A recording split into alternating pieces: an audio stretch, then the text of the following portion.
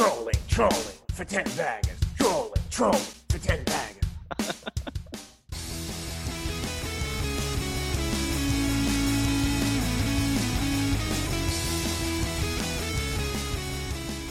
Thanks for joining us. You're here with Joel and Sam. We're here to talk about finding 10 baggers. That's a stock that's gone up 10 times. There isn't much out there about how you find a 10 bagger, so we chat to people who've found them before. In the show, we talk to all sorts of guests about all sorts of different things, but just remember that nothing included is advice. Make sure to speak with a professional advisor about your own circumstances before making any financial or investment decisions.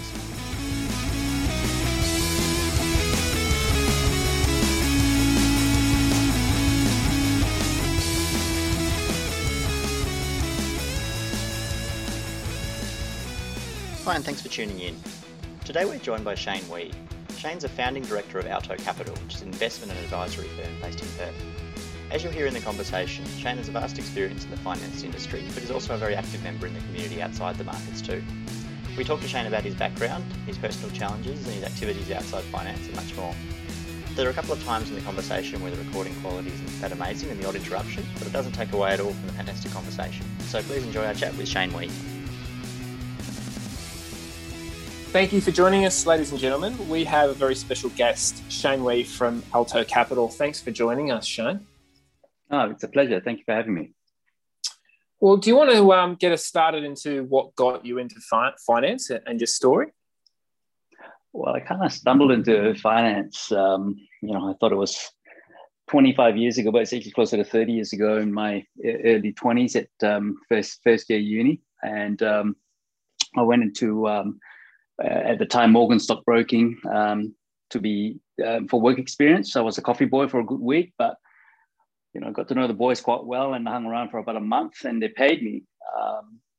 3 months after that, the accounts department decided to go away.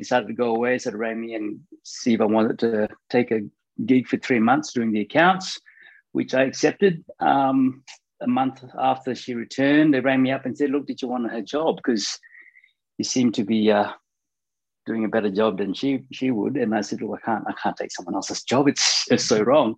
They said, "Well, we're going to sack her anyway. Did you want the position?" So I graciously accepted the position as the accountants department. At the time, the hours were from 8 to 5, but I worked from 6 to 6, 7 o'clock at night. I hung out with the brokers. I tried to become as efficient as possible. So I did the accounts within the first couple of hours. Then I took on the task of the old scrippy, where we printed off the contract notes and matched it to the old certificates. Walked down to the old treasury and stuff and got the stamp duty stamped. And sat next to my business partner, who's my mentor, Craig Brown, as he was the head operator, and flicked through the fin review a fair bit over time. 3 years into that, 4 years into that, I said, "Guys, look, I'd like to give broking a crack," because I hung around a lot with the brokers over there, and a lot of them are still very good mates of mine. And so I started my client base through the Yellow Pages, ringing up doctors. That's my first target, selling 500 Coles Myer shares for the discount card. So that's where I started. Yeah, wow, Shane. So I guess before you got into broking, were you studying at uni, or were you, what sort of led you into finance in the first place? Well, in those days, it was early 90s. I was early 20s. Didn't really know what a stockbroker was. Kind of knew, but didn't really. Like I said, so I stumbled into this role. The universe kind of led me to this place for work experience. And so I did. I was mostly into the arts in the younger years. I did architect, tech drawing and stuff, and got high distinctions and got awards for that. But soon found that it was too restrictive for me anyway. A career to head towards, and I headed towards the career of a businessman, whether it be owning mine one day or working for somebody, and that's kind of how I stumbled into finance. I did economics and finance at uni, which I'm yet to finish. It just got too hard when they're young, the markets were too high, so it was too busy. The markets were down, and I was depressed, and that was it. Yeah. Yeah, that's terrific, Shane. We'll come to some of that sort of some of your successes a bit later on, but what was it about when you were doing the old school, the scripting, or if I've got that right, that sort of got you attracted to wanting to be finance? Was it the people that you were working around? Was it just that really hard work and that attitude that you had? It was the excitement from the adrenaline rush, watching the markets do what it did, having a really good working environment. You were part of the team. And look, when I first started, we were quite small, and we soon, I think a few years after I became a broker, we became ABN AMRO Morgans. But when we were in a Morgan stage, a lot of us became brothers. We looked out for each other, did business the right way. They spent time mentoring me, which is important. So I felt a part. I felt a sense of belonging, and I wanted to learn more. I wanted to be them. Yeah, no, terrific. So you're talking about just building up your book. You're calling people on the yellow pages. Can you tell us through anything about some of that? What sort of, did you have any highs and lows, or was it literally just blue chips, and then when did you move into sort of smaller caps? Or well, the lows were always when you got a rejection. No, go away. We've got our own broker. And the highs were obviously, we don't have any Coles Myer, but love to have a chat further. And some of my clients from there, started off with, and mind you, I was in my early 20s, not even 21, 22, and then my clients were in the 60s, and 180 grand portfolio, and they put a lot of trust into me, and when trust is being built between people, it's much easier to make money, and that's just generally how life works. So I began obviously investing for them in blue chips, and when we had the mining boom, I made a lot of money in Medusa mining. A good friend of mine, Stockley Davies, floated that, and then that's how we met up. And I got to know the CFO at the time very well. We flew to the Philippines, went down the shaft. Saw gold. And when we got there, gold was trading at $240 an ounce, and when we landed, it had bounced to $420 an ounce, and we were like, "Oh my god!" So they were capped at $20 million when we got in, and we bought pretty much all the stock on market. And when my last client sold out, it was capped at $1.5 billion. He had $2 million, and we sold it at $8. He was very happy. But that takes a long time, it wasn't an overnight success. We had a lot of tears in between when people, the impatient punters just wanted to get out. But we believe in management, we believe in the project, and we believe what it could deliver, and we stuck by it. And it always pays off, and you've got patient money. That's a fantastic story, Shane. I think that's really interesting because, we're in this kind of market where we're supposedly heading into another mining boom. And one of our recent guests talked about how hard it is to hold something like that. What was it about Medusa that kept you holding when you're up so many bags? Was it just about the management?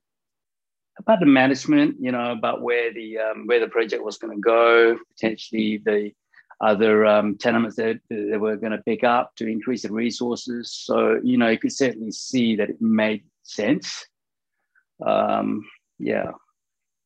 No, terrific. And you were saying that one of the clients of yours, what was the investment he started off with in Medusa? Oh, look, his portfolio was, I can't remember how much he put in, but he was one of my doctor clients, one of my first clients who bought 500 Coles Myer shares. He started with a portfolio of 180 grand and ended up being $2 million. And that was through two stocks that really made my mark in with my clients and set them up quite well. I mean, I was much younger then, so I didn't have the holding power, but it was Aquila Resources and Medusa Mining. Those were the two prominent stocks that really set my client base up for me. So you had a few successes, big successes by the sounds, many bags. What was that? What made you succeed at ABN AMRO's? What made you so hungry? Well, it was the adrenaline rush. I mean, by 23, 4, I became obviously a broker, and probably a couple of years after that, I became actually earlier than that, I became the biggest business writer. I was an equity holder and sat on the management committee as well for a long time. But as far as the hunger, it's like everything. It's the adrenaline rush of making money for yourself, for your clients. The commission checks that came in, and the whole buzz in the dealing room, right? I had 3 phones going. I had my mobile phone, I had 2 extra phones, and then the boys were on. We the whole desk environment was just heaving, with life. And it was just like when it was done, it was like, oh. I mean, you remember the .com boom? We'd buy anything just at the match of the close, knowing you'd make, 10, 20 grand in the morning. It was that crazy. But, these sort of things don't last. We make it while it was good. And I had to change the way we did business, from being a young broker to a little bit more slow the pace down a little bit, so to say. There's still excitement, but yeah. Yeah, well, it's a fascinating story, Shane, and certainly sounds like it was a crazy and exciting time to be learning and operating in the markets. So sometime after that, your time at ABN AMRO, you went out on your own, is that right? Yeah, so at the age of 30, so it was 2004, we set up Alto Capital with Craig Brown, who's obviously my mentor from when I started broking, Adam Belton as well. And we set up Alto Capital because it was difficult to do corporate deals in the bigger firms. By the time we got to compliance and corporate and came back, the deal was gone. So we found that we were kind of restricted in doing a lot of stuff. And I've also always wanted to, control our own destiny. So, I went to see my bosses and said, look, we're going to leave. We're going to set up our own shop and give what you guys did a crack, right? Really appreciate what you've done. I certainly wouldn't be in this position without them and giving me an opportunity. So they gave me, I was like a son to them, right? Because I started very young. And they gave me their blessings, and we had a little bit of a cry, and they helped me move my clients across. Well, it sounds like quite a perfect arrangement in terms of if you're going to leave somewhere and start up somewhere else, to have everybody's blessing and be able to come on with those new clients along the way.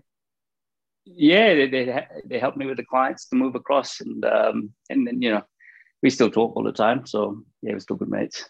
Fantastic. Never want to burn any bridges. It was unnecessary to burn any bridges. Yeah, and did you want to talk a little bit more about what that Alto, what you do now and what Alto is? Yeah, so Alto Capital is, we're a boutique stockbroking firm. We have the traditional buying and selling of shares. We run portfolios for clients. We have funds under management. We deal with super funds, trading clients. But also what we do is we do a lot in corporate finance, where we raise capital for companies from pre-seed to seed, all the way through to an RTO or IPO. Yeah, thanks, Shane. So you've started up at Alto Capital. You've had the blessing from all the guys at ABN. How did you go about it? I mean, obviously you've made clients a lot of money. They're keen to follow you. What sort of led you to sort of go, okay, I want to take more of a role in this sort of corporate arena? How did you go about sort of cultivating relationships and these new businesses? Oh, look, I've always been a big networker, even before Alto. I love meeting people. I'd love to always learn what they're doing and have a chat to them, more so about life than anything, and life skills. So I got to meet, my network. I've got a wide range of network, right? It goes from the agriculture to technology to mining. And it's, especially throughout Southeast Asia as well, where I spent a lot of time building a good network there, a trusted network. So trusted, verified network, which is really important right nowadays. So I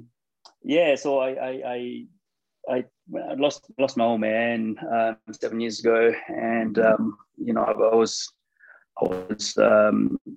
the operational side of Alto, and also on the compliance side of things. And I thought, I said to my business partners, and I'm very lucky to have them with me, I said, look, it's time for me to step away from these positions. I need to now follow my dreams and monetize the incredible network that I built over 20 years.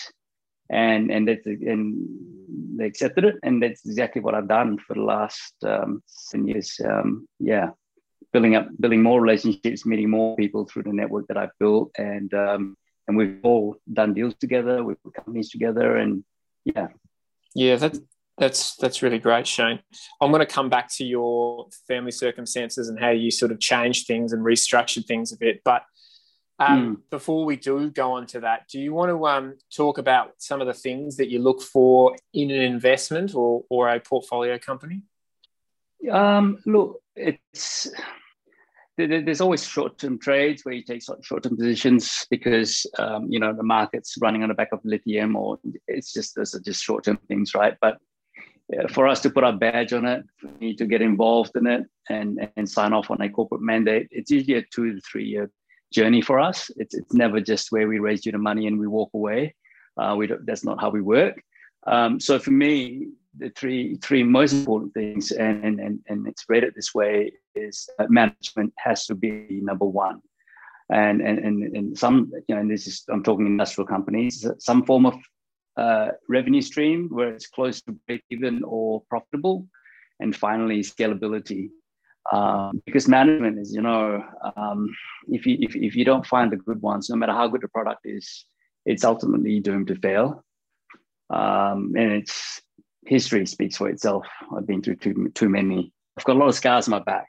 Are there any scars you can talk about without revealing a client specifically, absolutely. Or just any key lessons that led you to working out what's your sweet spot? Yeah, look. Management's number one is because, once you hand over the money, you're in their hands, really. They control the funds. My clients have been with me for, 30 years, and I'm dealing with their kids now. And for a small broking firm to be able to maintain their client base, says something, right? Especially in this day and age where you've got the Comsets of the world. So I'm very blessed to have those clients with me. So I protect them with my life, right? So any investment that I put them in, I do a lot of due diligence on it. I make sure management's up to standard. I know that, look, that they will survive in 12 months without any capital if the market absolutely died. So yeah, it's that's where we're at. It's really interesting because if you're putting that sort of blood, sweat, and tears in, and you're bringing people along for a long-term journey, I guess you would sort of say that you certainly have a capacity for how many deals you can do and how you sort of structure things, right? Well, it comes back to the saying, you're only as good as your last deal. And, I don't want to do 10 deals in a year, get blown up by one bad one, and I'll never do another deal again. I'd rather do, in 2018, I didn't do a single raise, not one, because the markets were bad. I knew that if I raised money in the market, and this is one thing that I've always found, your gut feel is 99% right. I stayed away, right? I stayed away, I just talked to my clients, we just bought blue chips and waited. Look, it all hasn't been successes. When you talk about which ones have taught me lessons, I never want to pick up the phone to my client going, look, man, I'm really sorry, but your 100 grand or 50 grand or 10 grand that you put in is gone because the company's gone to admin. It is the worst call I've ever had to make to my clients. And that's because of management. Yeah, no, I think that's really interesting where you mentioned 2018 you didn't do any deals. Can you talk about how hard that was just to sit on your hands? I think that's just patience is, I've heard a lot of people say doing nothing sometimes, particularly in this market, is hard. Obviously you traded a few blue chips, but was it, any sort of context or how you dealt with that sort of emotion, I guess, is appreciative. Oh man, like anything, you take that time to and turn a bad situation to a good. So I spent that time refining the business, refining how I did things, refined processes that I did, the way we did business.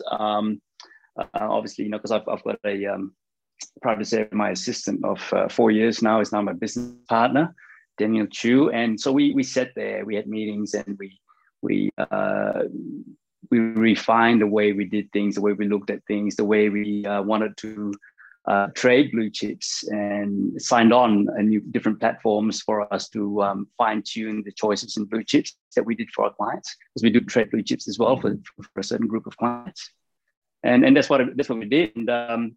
And I trained, ate well, and came back stronger in 2019. And one thing I always try to do, and I try to tell the kids that I mentor this, is you got to continue being present, even during the darkest and quietest times. You always have to be present, because by the time everything ticks along and the market's running, you're already ahead of the pack.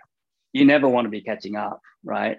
So when the markets were running, I was always around. So the deals then just came because they knew I was around. They knew I was always active, right? So the deals started coming through, and yeah, I was just lucky. It sounds like you sort of, that 2018 quiet patch, you're very adaptive there, Shane. Back to, you mentioned a bit earlier the tech crash and the changes then, and you sort of changed your style a bit. Can you elaborate a bit on what that change of process and approach was? Yeah, so 2000, that was, the dot-com boom that we had. That was the busiest time I'd ever seen it. As a young broker, 3 phones, I was writing 100, 200 grand a month in commissions, and clients were making a lot of money. Like I said, you'd buy something at the close, and you would make money the next day. It was that crazy, and then it all ended. And I sat back and I went, well, this is I could change the way I do business, because where do I go from here? When the market stops, it stops, as we all know. But the blue chips are a longer term play. Clients be more, would find it easier to give you 100 grand, 200 grand to trade the blue chips, because we all sleep better at night. It pays a dividend. It does move along with the market. So I started focusing, re-educating my clients on blue chips and what we could do, and we've already done quite well out of it. And which gave us a buffer, so that when the small microcaps ran again, I had 2 things. I had my distribution base, I had my clients, and also we had money.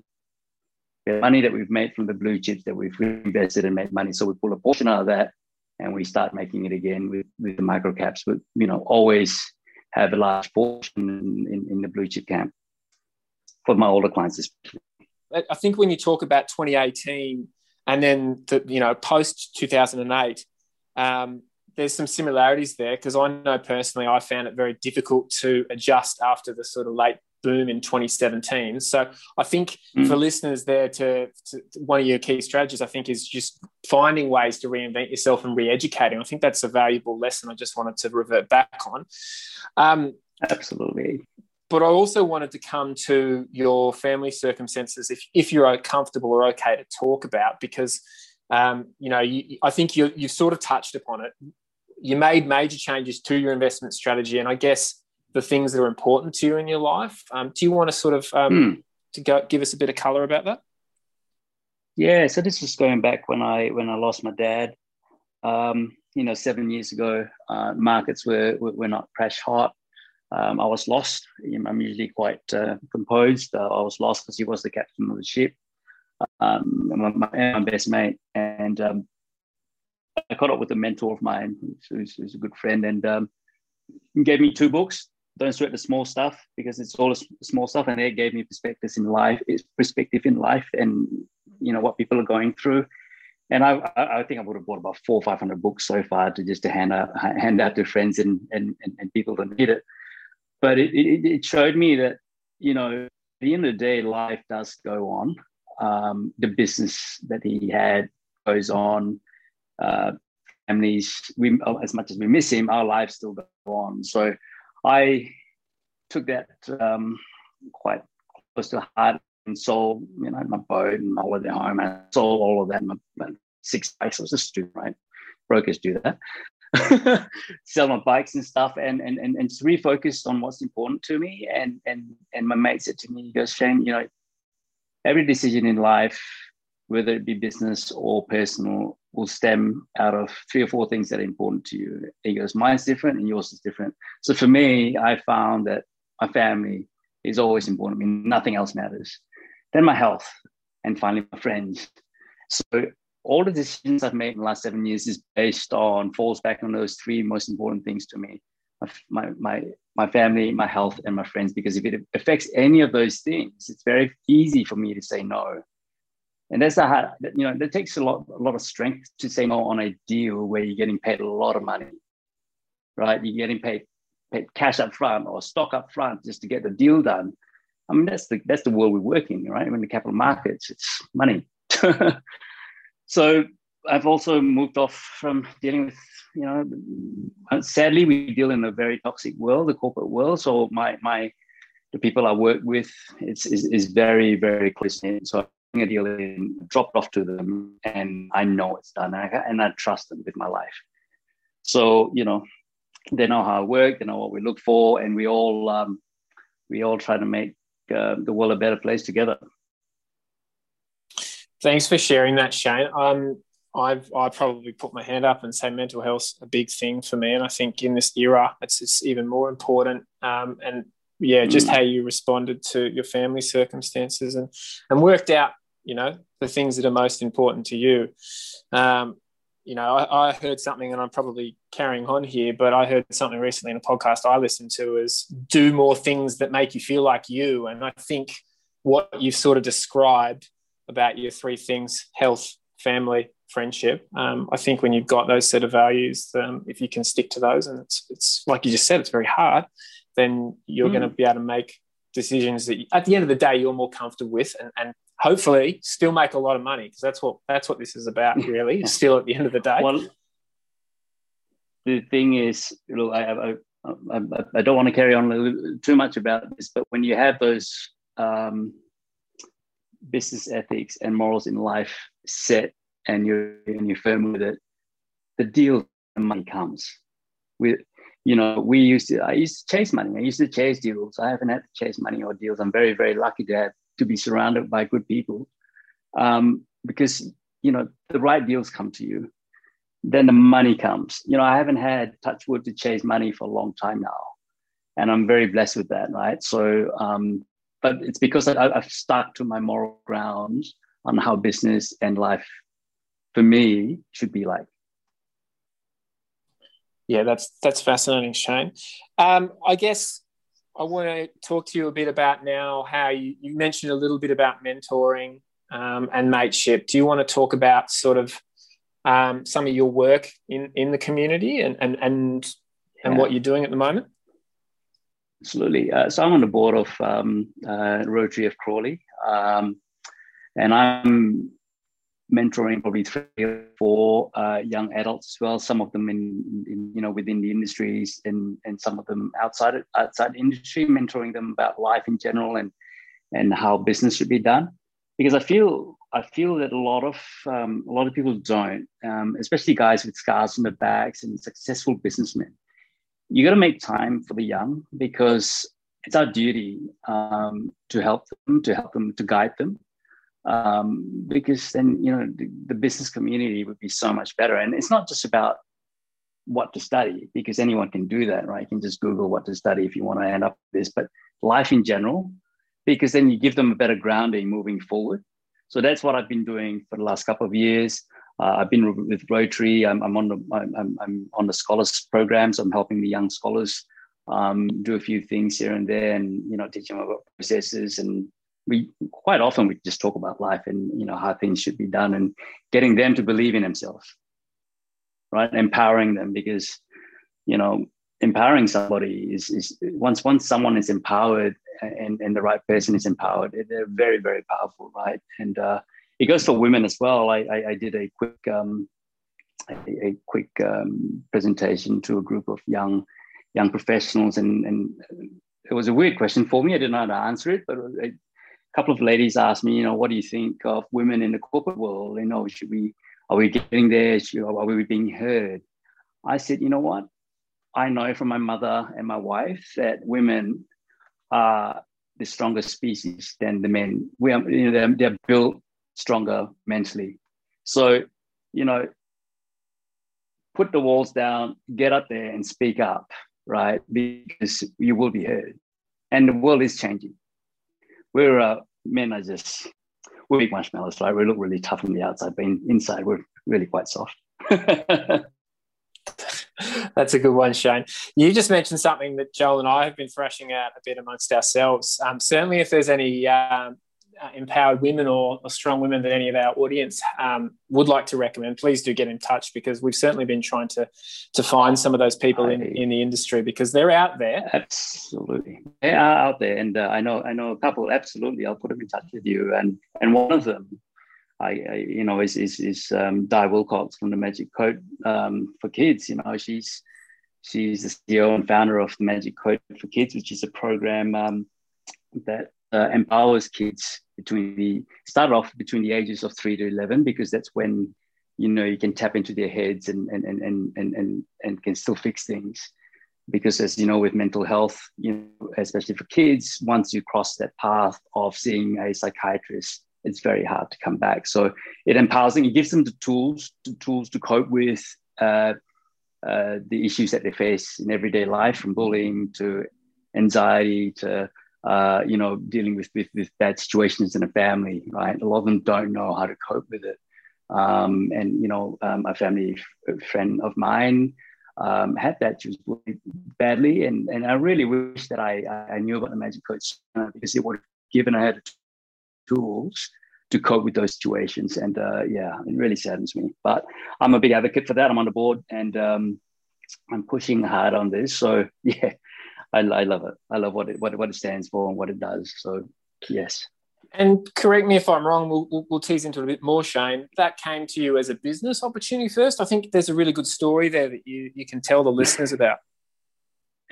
So Magic Coat came to me as business opportunity. One of the corporate guys wanted saw this business opportunity to then this business into one of my shelves. And so Di came and presented to me. I loved everything she did in the community and kids. She's changed the lives of over 13,000 kids, right? The police department uses the program. The women's prison uses the program as well. So she brought me to tears because of the impact she has made in people's lives. And I said to the corporate guys, I said, look, give me your business plan, your financials and all that, and your budgets. It took them a good month and a half to come back to me. And it was, $300,000 director's fees. It wasn't for Di, it was for them. First class business trips and all that stuff. And I said, look, Di, I can't raise you any money for this. But stay in touch. I'd love to help you whenever I can. She came back to me 6 months down the track to say that they've just left her. She's got no money and doesn't know what to do. So I said, Di, I'll invest into the business. I'll come on as a board member. You don't have to pay me. I will call in all my favors on this one. I mean, I try to do a lot of good for people out there. I try to pay it forward a lot without it, and never expecting anything back.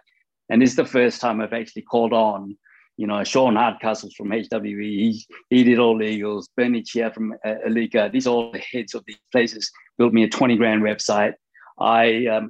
Because I'm Asian, I did the whole social media thing. I'm on Instagram and Facebook. That was all me. My accountant, too, he did all the accounts for us. And that's I've been with them for 3 years now. We're slowly growing, and my son's involved in it now because he's a filmmaker, Ethan, and he has started the process, and we're towards the end now of putting the whole program, because Di runs workshops, into a digital format so we can reach the world, because there's only one Di. That's the Magic Coat. No, it's a fascinating story, Shane. It's some really exciting stuff happening there. I think that really speaks a lot to the networks and relationships that you said you built up over the years.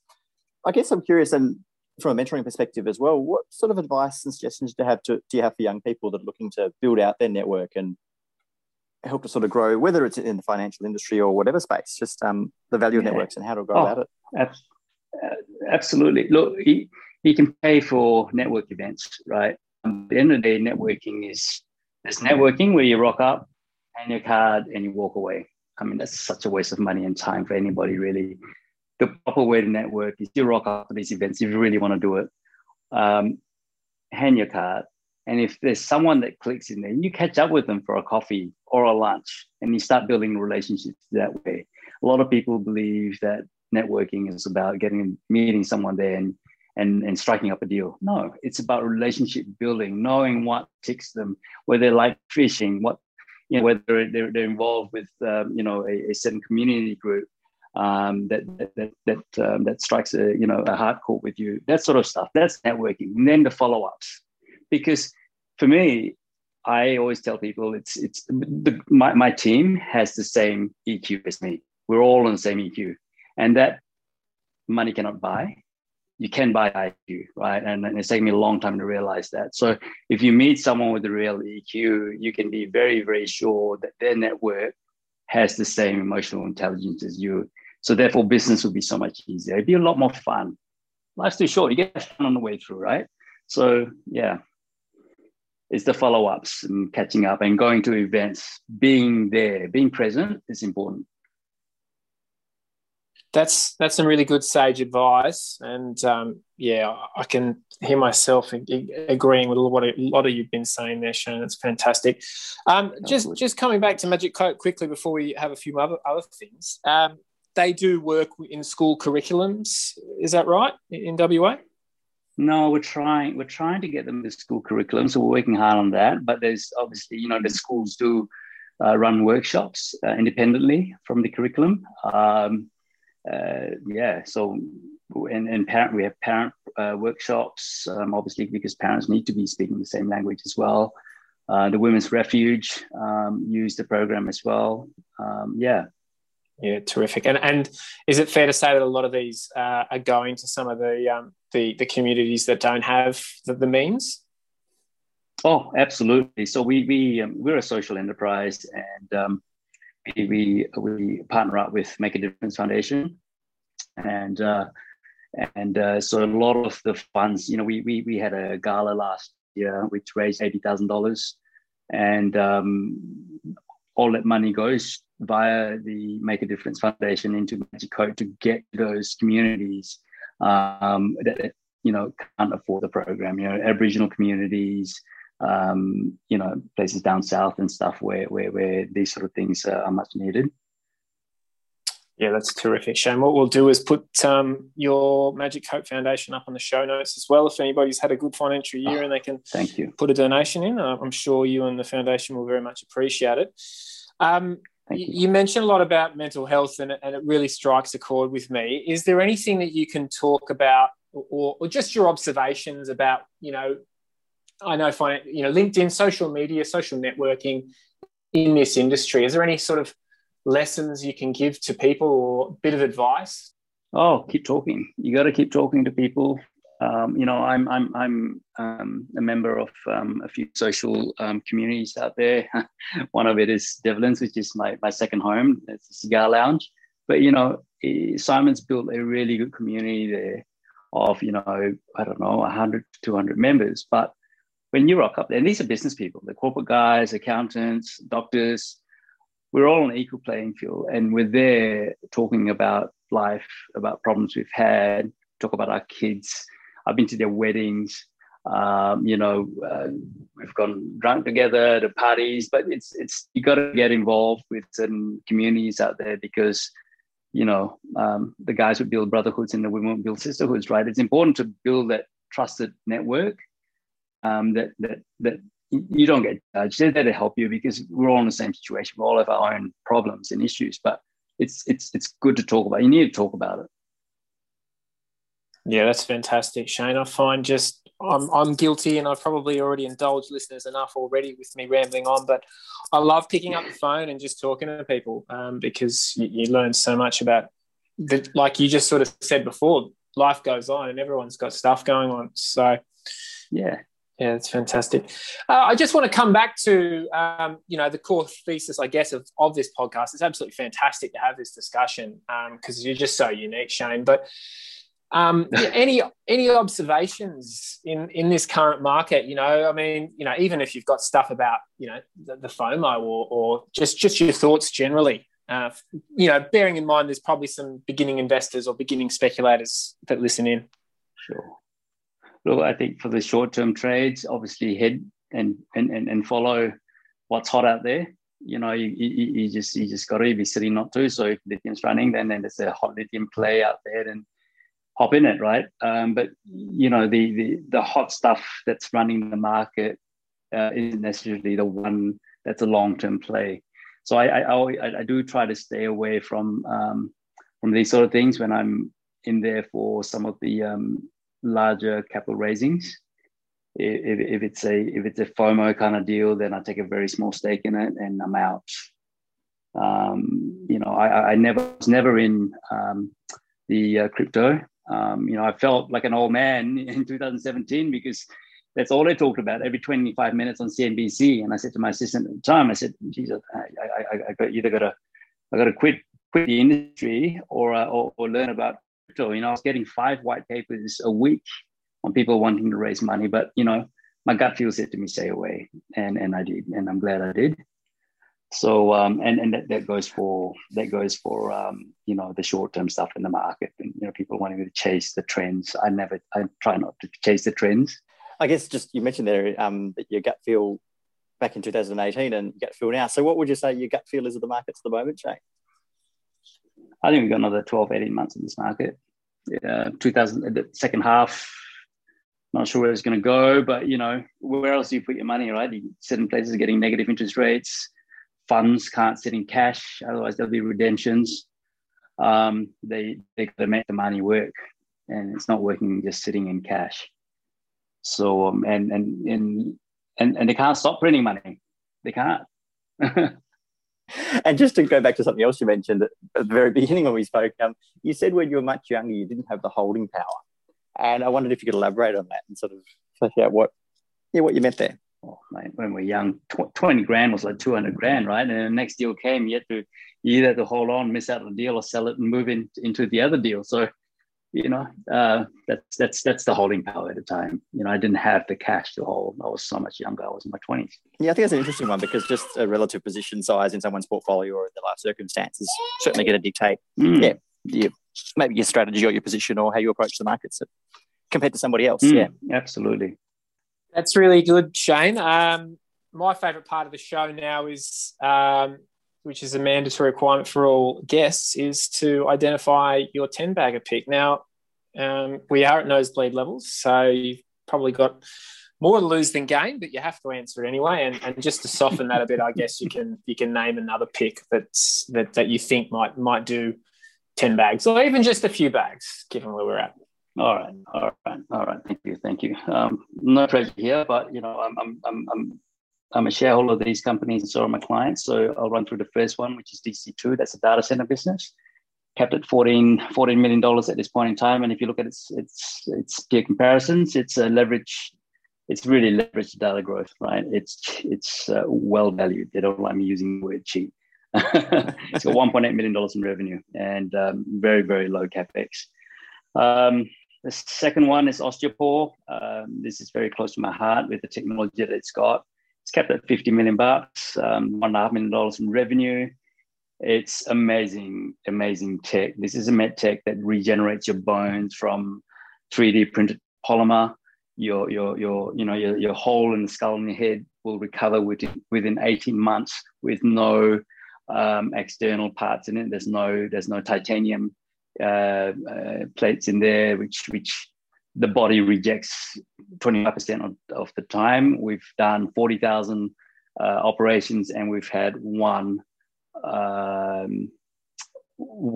that the body's rejected, and that was a long time ago when we started. This business has been around for 10 years now. And finally, 3D Metal Forge, which I hope will list this week. It's capped at $38 million with about 1.4 in revenue. You've got contracts with the government, with the oil and gas industry, the military. It's got blue chip clients on there. It's got a very, very high profile board who are very, very focused. And they got operations in Singapore, Houston, and raising the money to have a presence in Australia to try to hit into the resource market, and that's me done. Fantastic. What's one last thing we've been doing a bit recently is I guess if you bumped into someone on the street and they've asked about investing for the first time, or you're at a dinner table with someone, what's one really great sage piece of advice you have for someone?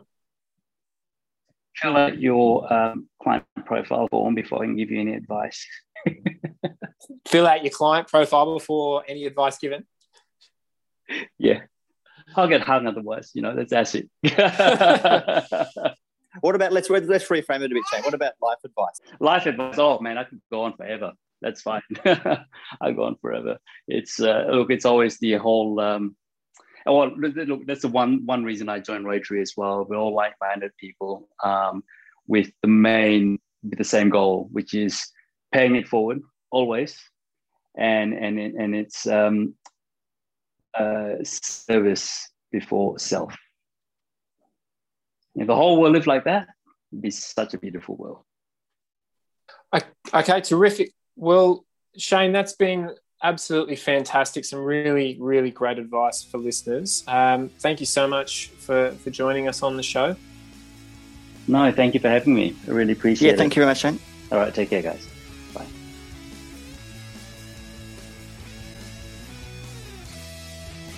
Music in this episode is called 10 Minutes by Green Monday and from twinmusicom.org. Remember, the contents of this show is not financial advice. If you have questions or need more information about your own circumstances, make sure to contact a professional financial advisor.